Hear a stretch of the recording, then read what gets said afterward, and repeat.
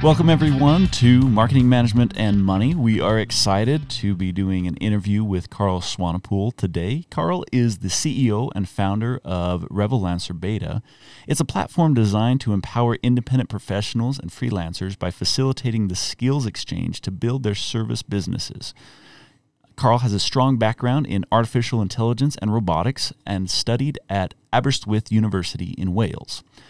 Karl's entrepreneurial journey began at a young age when he encountered the challenge faced by freelancers. At the age of 15, he founded BuySellJobs and sold it for a modest sum to a company before his 16th birthday, which made Karl one of the youngest ever brand ambassadors for The Business Show, Britain's largest business conference. He continued to serve as an ambassador and was given the opportunity to have a stall and deliver a keynote speech at the 2018 show held in the Excel Centre in London. Today, Karl Swanepoel is leading an energetic and passionate team at Revolancer, determined to revolutionize the freelance industry and restore freedom to freelancers worldwide. So, Karl, thank you so much. We are grateful to have you on the show. And give us a little bit, what exactly is the mission and vision behind Revolancer? Sure. Well, thanks for having me. And essentially, my goal with Revolancer is to change the freelancing industry for the better, because I started as a freelancer myself. Like you said, I spotted issues with the industry that I wanted to do something about. And, my eventual goal with Revolancer is to change the whole industry for the better. I mean, not a small goal. It's just... So, as a freelancer, are we talking all levels of freelancer? Are you staying with tech, or do you just look at anything and say, yeah, if it's freelance, it fits? Well, certainly, long term, it'll be any kind of freelancing. But for the time being, we focus specifically on remote services. So it doesn't have to be just tech. It can be accounting or design or really anything, but as long as it can be done remotely. Awesome. So I want to jump back into Revolancer more in detail, but I got to find out, at age 15, you're already starting a company and selling it.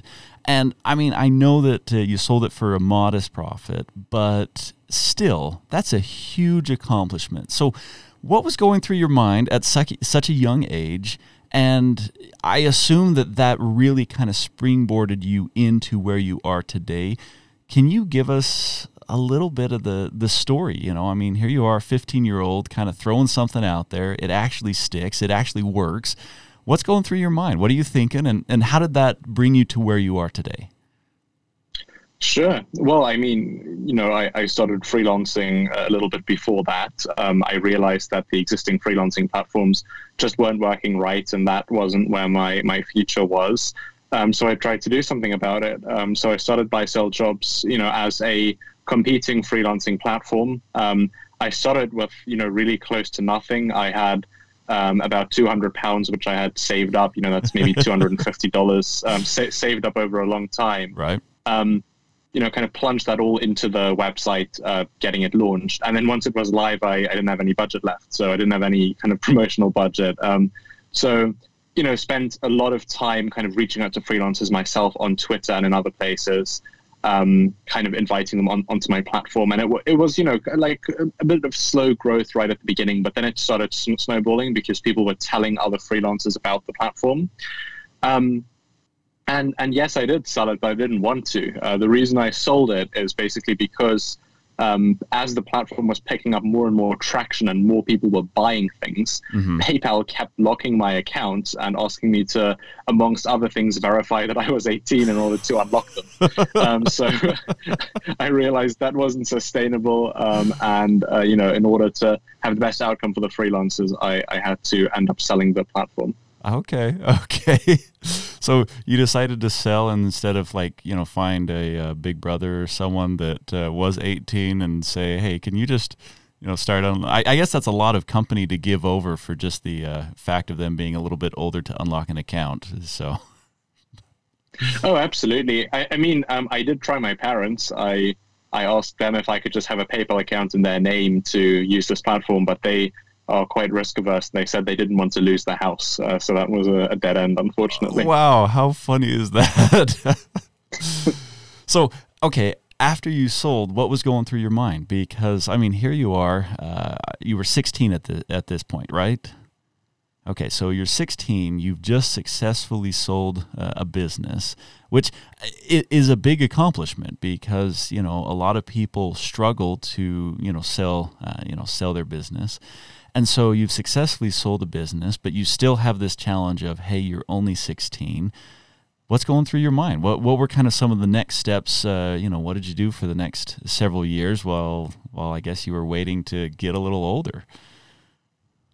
Yeah, well, I kept working on different businesses. At that point, I started working with an entrepreneur based in Germany who had a very large social media marketing company, and I was kind of working with him. I worked with a lot of different clients. I then started a web and marketing agency when I was 18 and got an office on my local high street with that. And that's what I kind of exhibited at the business shows as well. And then I went to university, and then halfway through my final year, I thought, well, I'm older than 18 now. These freelancing platforms are still doing these horrendous things that they've always done and never change. So now I'll have a go again at changing it for the better, and that's when I started Revolancer. Wonderful. Okay, so let's dive into this a little bit. You keep talking about these freelance platforms and how they're so frustrating, and I can tell you from my experience. So my son, he is 17, not quite that 18 magical number. He's 17 years old, and he does 3D design, CAD design, and so he actually works for a company right now and does 3D design for them, but he is interested in freelancing. And so we had this experience, and this is prior to me ever meeting with you. We had this experience where he was trying to get into that freelance market, and he had this problem of finding a good platform and having a nice avenue to get into it. His skill set in the 3D design space is, it's a great skill set, and so he doesn't have a problem of getting the designs completed. He has a problem of connecting with the end users. So that's a little bit of my personal experience. I'd like to hear from you. What are some of the frustrations that you saw in the freelance world? Because there's so many, thousands, if not millions, of freelancers out there who are, they're trying to get out there. They're trying to, have a space that works for them where they can share their skills, make a decent, profit at it. What exactly were the problems that you saw, and what are some of the problems that you were able to solve with Revolancer? Sure. Really at the face of it, it can be boiled down to two main things. And the first thing is that existing platforms rely on commission fees as their business model. Mm-hmm. But when we think about commission fees in most industries, we're thinking, and it depends what it is, obviously, but sure. Maybe like sub 5% in a lot of industries, or commission, maybe 10%. But in the freelancing platforms industry, it's quite common to have 25% commission, which is just an obscene amount. Uh-huh. And then the problem is, and this, links to the second problem, is that if you rely on charging an obscene commission fee to make money, people will try and avoid that commission fee, surely. Mm-hmm. So that means you have to really police how people communicate, and you have to stop people from exchanging email addresses, phone numbers. You can't let people video call. You really have to police how they communicate. So then you really disrupt their workflow and make it just an absolute pain to actually make meaningful connections on these platforms. So we solve those two problems in a very simple way. We simply do not charge commission fees, and therefore we do not need to police people's communication, and we allow them to video call and do everything else as well. Wow. Okay. Simple and straightforward. I love it. So here's another thing that I'm curious about. I see that a lot of these freelance platforms, they leverage the currency exchange to make sense.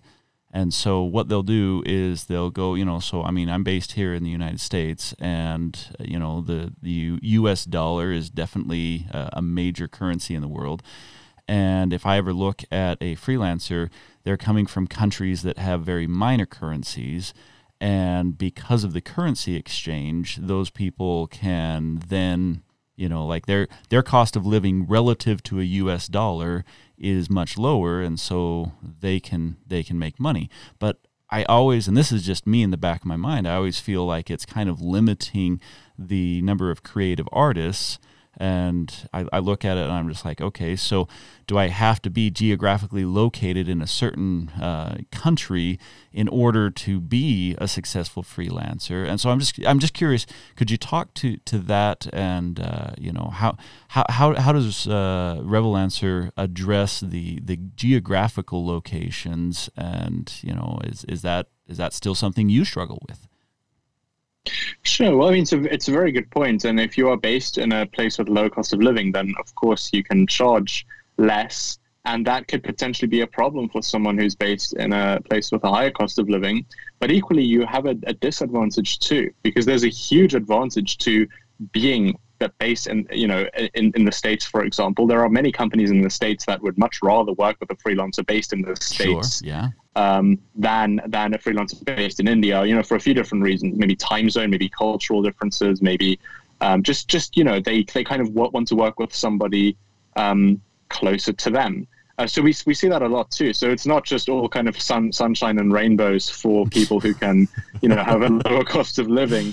But ultimately, I think the way to look at sort of pricing services isn't really looking at the freelancer. It's looking at what is the service worth to the company, right? So, if someone is building your website and this website is going to increase your revenue by, X amount, then it should be calculated based on that. Like, how much value is this project actually bringing to you, not where is this person based? Like, you want something of good quality, but no matter where someone is based, they can deliver good quality, but they should be paid what the project is kind of worth to the company, essentially. So that's how we think about it.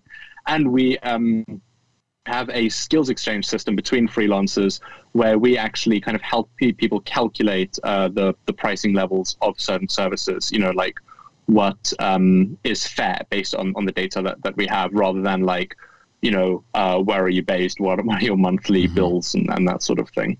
No, I think that's interesting. So I've studied entrepreneurship for, well over a decade now. And I was reading this study once, and it talked about, and this is a U.S. study, and so other parts of the world for this particular study, but it talked about the hotbeds of entrepreneurship, and it was listing cities like San Francisco, Boston, New York, Austin, and all of these cities have a very high cost of living. And it was really kind of interesting because I would have thought that entrepreneurship would have, gravitated to places that have lower cost of livings to save on the labor.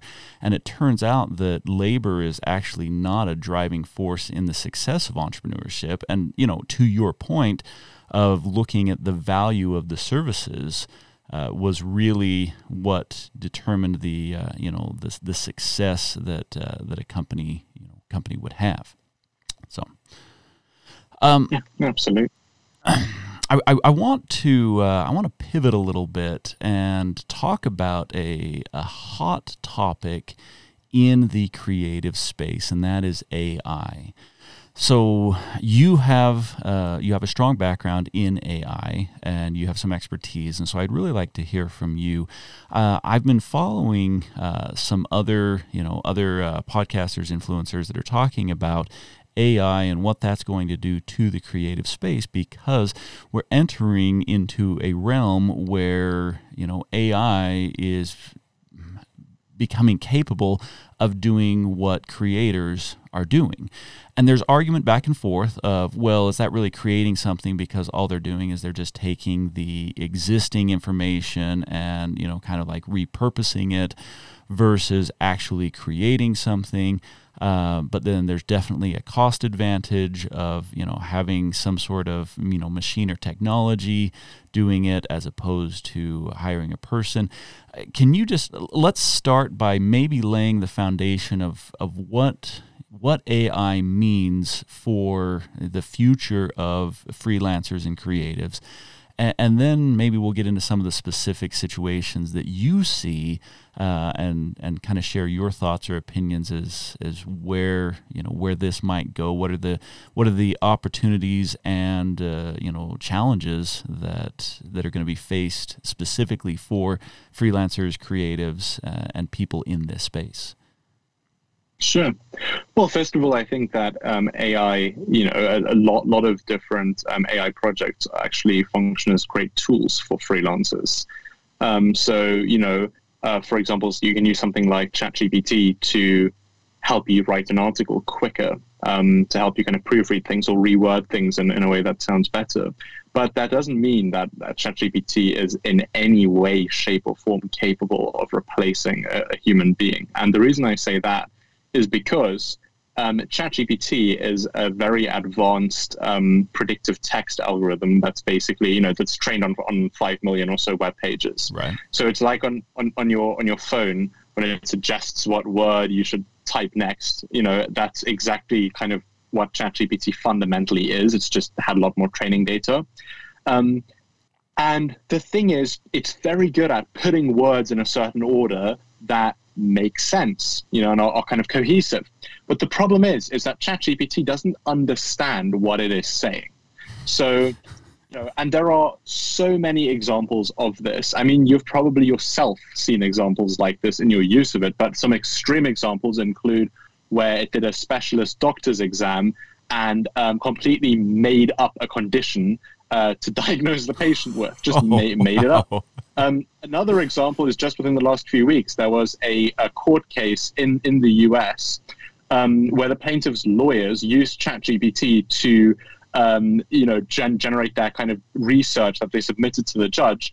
And there were a bunch of completely fabricated legal cases in there with favorable outcomes for their argument. So, and it's not, it's obviously not like something malicious. I mean, obviously the lawyers, that's ridiculous that they're not checking their own work there. But ChatGPT isn't being malicious in making things up. It doesn't know. It's not sentient. It's just thinking like, what are words that will look good based on the 5 million web pages I already read, in what order. Right. So it's a useful tool sometimes, but, it's a tool for a professional in an area to maybe make their work a little bit more efficient, or maybe it's something to stay away from if you're a lawyer, for example. So but if you're a copywriter, then hey, maybe it's useful. So I think a lot of the conversation about AI is overblown. I think that it's useful in some ways. I think that it is ridiculous and a bit of a toy in other ways. And ultimately, I think that freelancers should adapt by finding ways, if it's applicable, of kind of integrating AI into their workflow, and then really taking advantage of, being able to work more efficiently. Maybe now you can take more clients on because you've cut down the time it takes you to do X task by half, or, by 25% or whatever. But if a company were to try and use ChatGPT instead of hiring a copywriter, I don't think I think they'll get what they pay for. Put it that way. That's kind of interesting. As you were talking, the thought that came to my mind. So, I actually speak French, but clearly I'm not a native. And so when I speak, people are like, "Oh, you have a charming accent," and sometimes they'll laugh at some of the things that I'll say. It will make sense that I can communicate just fine, but you can tell that I'm not a native speaker because of some of the word choices that I'm selecting. And so as you were talking, I'm like, ChatGPT has has an accent, I guess. It's not a native, a native speaker, if you could use sort of the the correlation there. And I think that's an interesting way to look at it. But there's another issue that has been brought up, and I'd love if you would weigh in on this. And I'm going to apologize up front. I'm putting you on the spot here, and I know that you are not a legal advisor. So this is by no means, I'm not asking you to be a legal advisor here, but I really would just like your opinion.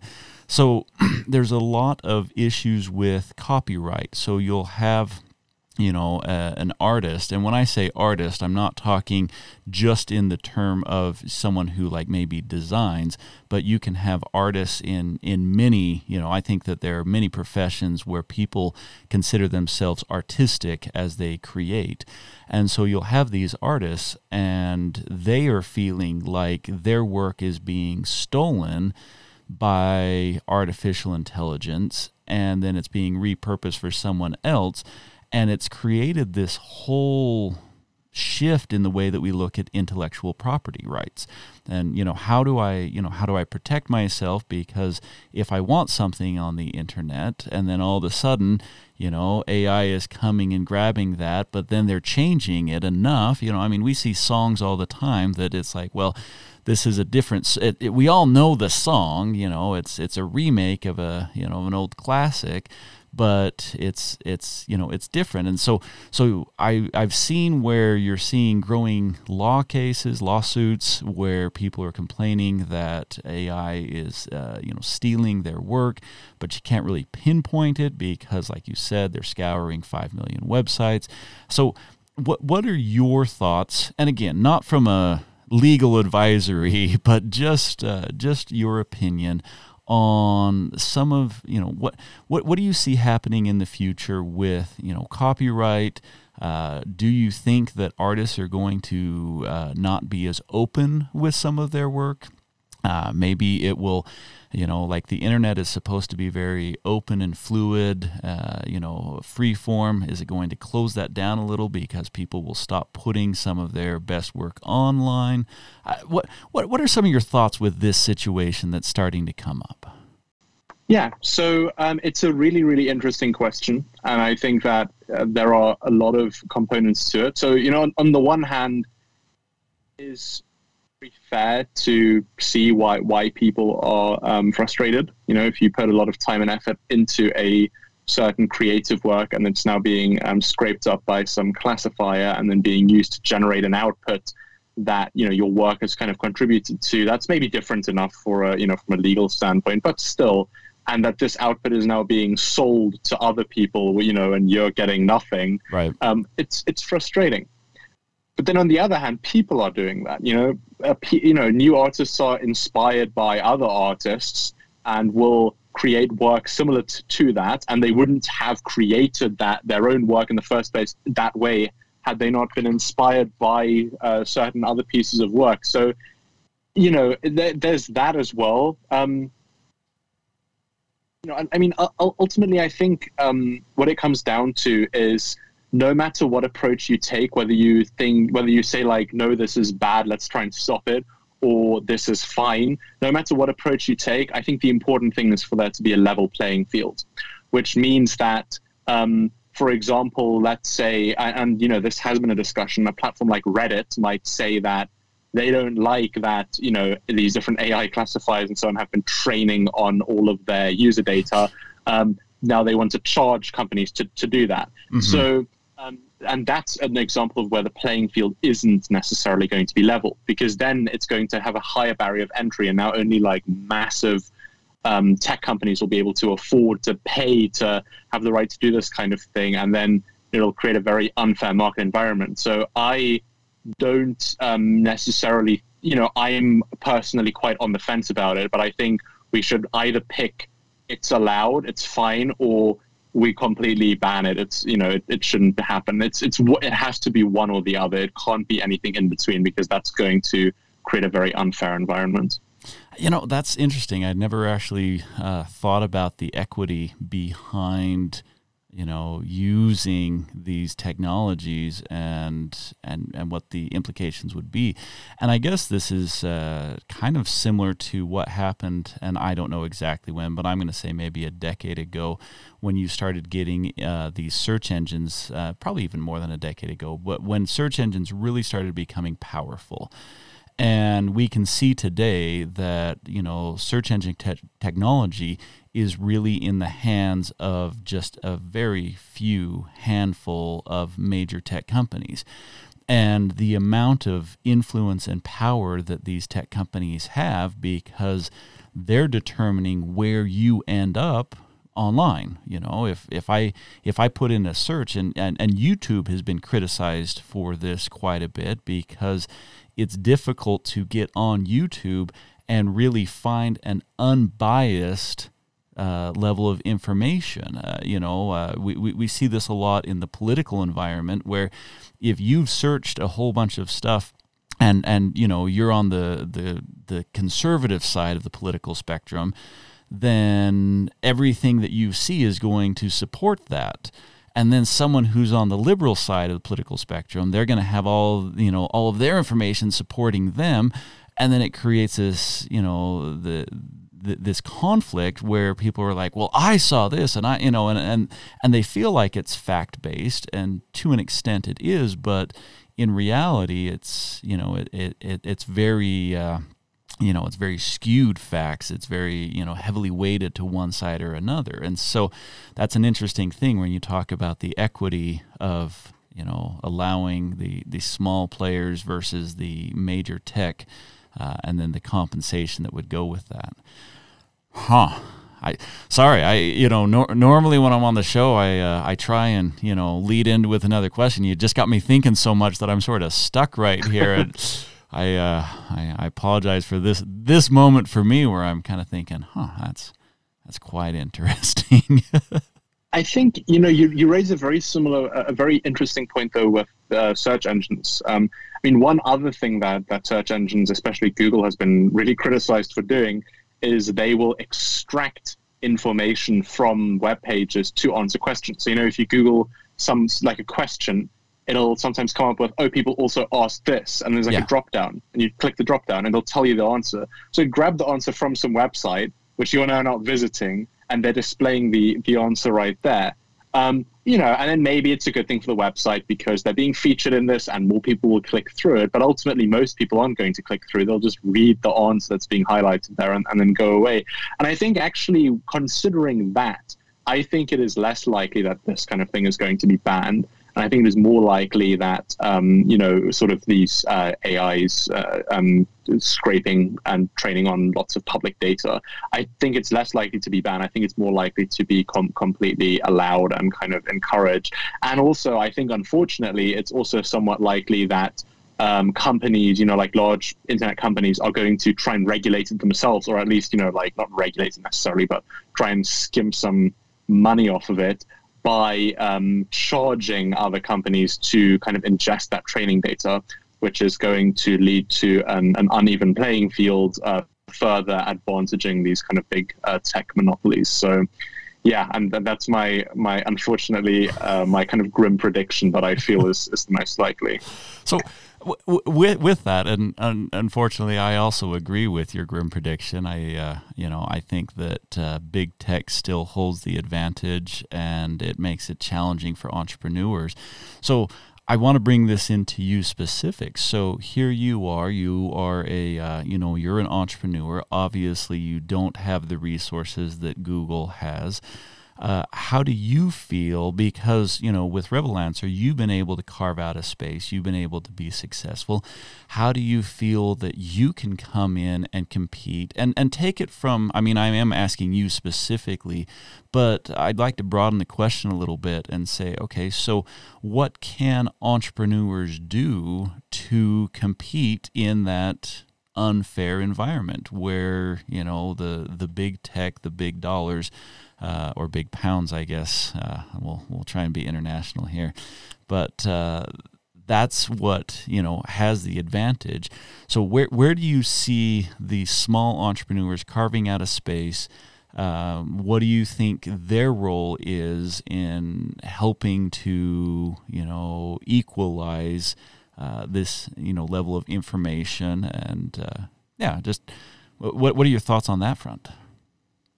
Sure. Well, I think that it's difficult, sure, but there are lots of things you can do. Like, I'll give you an example. In my case, we can allow people to talk outside the platform. And for them, it's not a simple case of them copying us because, we're a startup. We can experiment with different things. But a big company that is generating hundreds of millions of dollars in revenue every single year and is public and delivering a return to their shareholders cannot suddenly say, okay, we're going to cut out our revenue stream now and we're going to experiment with something else. It just cannot happen, but freelancers obviously would prefer not to pay a quarter of their work, of their earnings to the platform they're on. They would obviously like to be able to communicate with their client in different ways. Clients want to be able to video call with freelancers, especially post-pandemic with that kind of trend. So it's just an example where, yes, we're a much smaller company. Yes, we don't have nearly as many resources, nor kind of, have we been around for very long, but we're growing very quickly. And these large platforms cannot really compete. They cannot realistically compete with us. But then herein lies the second, the kind of the problem there. So it is possible for entrepreneurs to do this, but oftentimes what will happen is a big company will then come along and say, hey, you're doing something interesting, I'm going to buy you. Right. And then just consolidate the market. And we've seen that so much with large tech companies. They're very actively buying smaller companies that are sort of challenging them in some way. And then for the entrepreneur, that's great because they get a nice big payday. But ultimately, in the long term for the industry, that's not great. But then equally, if you reject an offer like that, they might then just take the money they were going to give you to buy your company and put it into sort of creating some other spin-off that's going to drive you out of market because of their immense resources. So it's a very unfair playing field, and yeah, it's not great.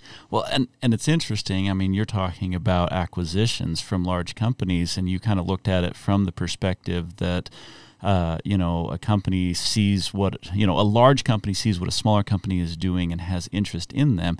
But there are other aspects that I think are worth pointing out. And you alluded to the competition aspect where, if they decide that you're a big enough threat, then they just heap on the competition to the point that it smothers you. And they might not have a better offering, but they can, they can just flood your market to the point that, your profits become so difficult because the market is now flooded, and we'll see that type of practice. But you also, one thing that didn't get mentioned that I think is worth mentioning is when you look at these acquisitions, large companies fail to have a lot of creativity, and so they hit a certain point where all of their growth comes from acquisitions.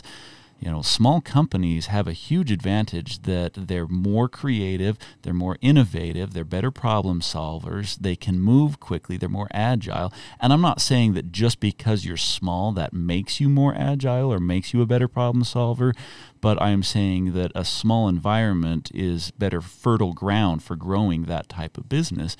And so these large companies, if you look at, acquisition history versus revenue of large companies, it's crazy how that explodes at a certain point where they stop producing their own innovations and they start just acquiring other companies for innovations, and so yeah, a very, very interesting dynamic that that tends to happen, and so jumping back to and you did mention that as an entrepreneur, if you're given these opportunities, it usually is an opportunity. The entrepreneur, oftentimes will choose to sell, and I think that's a great thing. I don't want to criticize that in the slightest. If someone has an opportunity to be acquired and and they're really given a solid offer, they should congratulate themselves. But I do want to go back to kind of this question in my mind.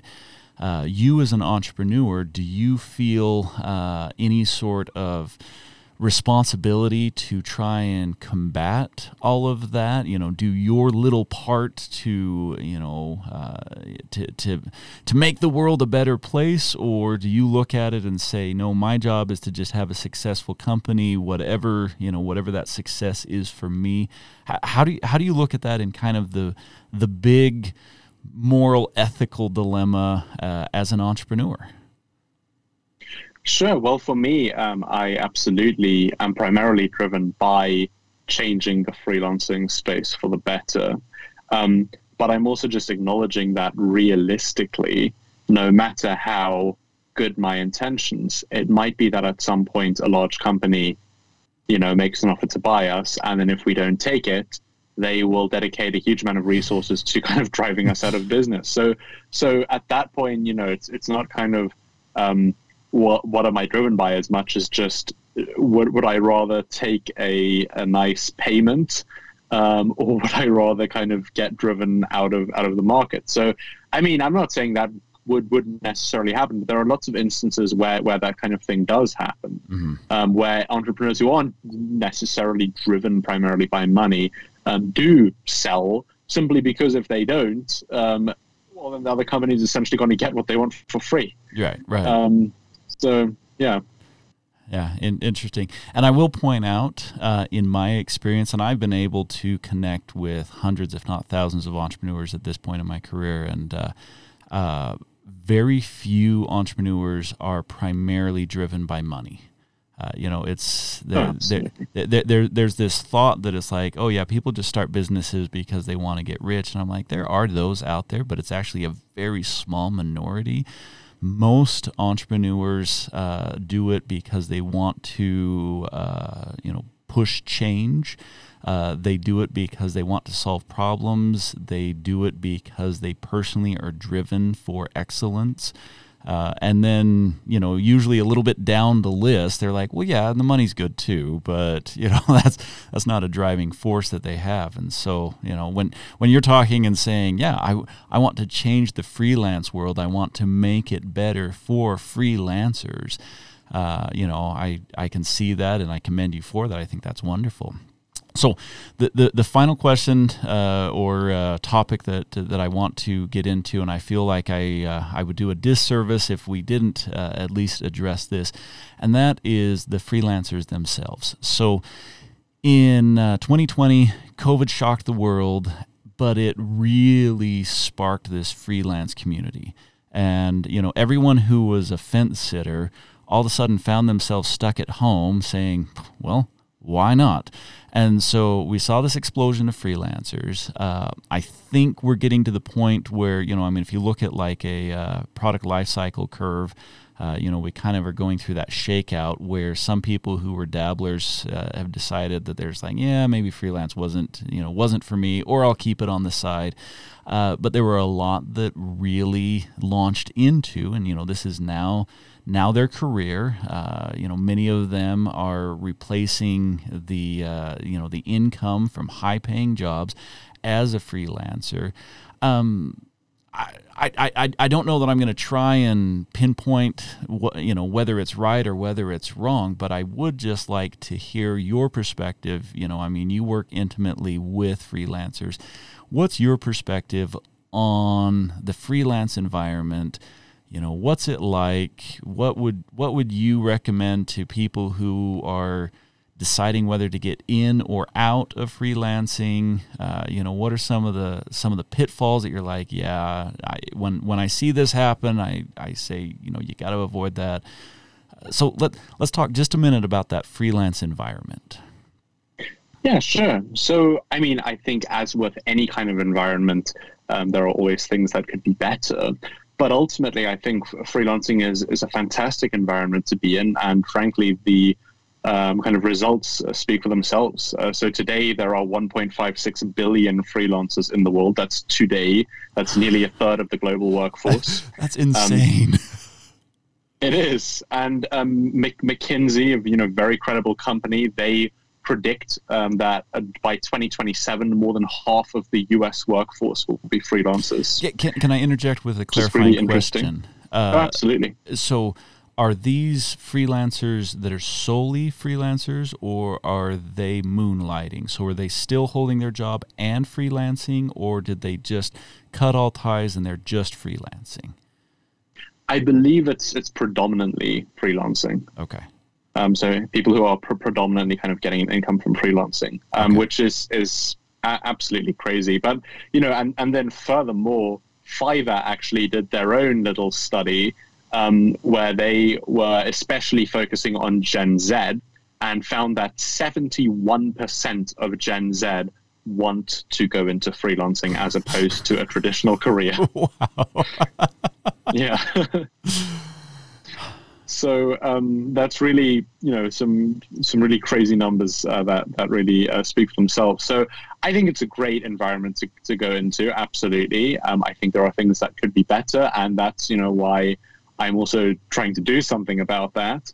But ultimately, if you want to get into freelancing, the best way to get started is to build your portfolio. Start with doing some projects for yourself, just some kind of projects to show off your skills. Find some clients, maybe offer a discount or do something for free. And then from there, kind of just get started by building up a client base, getting some great testimonials and getting your name out there. And I think that's a, pretty solid way to get started. Wonderful. No, I appreciate it. So thank you so much, Karl. This has been very insightful. You definitely got my wheels turning. Even stopped me a couple times in the middle of the show where I just started thinking about some of the stuff that you said. So I really appreciate that. If anyone wanted to learn more about Revolancer, what's the best way to get information or connect with you or connect with your company? Yeah, sure. So the best way would be, if you just Google my name, my LinkedIn profile and website should come up. And for Revolancer, just go to revolancer.com or Google Revolancer, and then you can get started there. Perfect. And that information will be in the body of the text. And so if you want to check out the description here on the episode, you can go ahead and see where to connect with Karl and Revolancer. So, Karl, thank you so much for being a part of the show. This is Marketing Management and Money with your host, Ryan Murray, and we will catch you next time.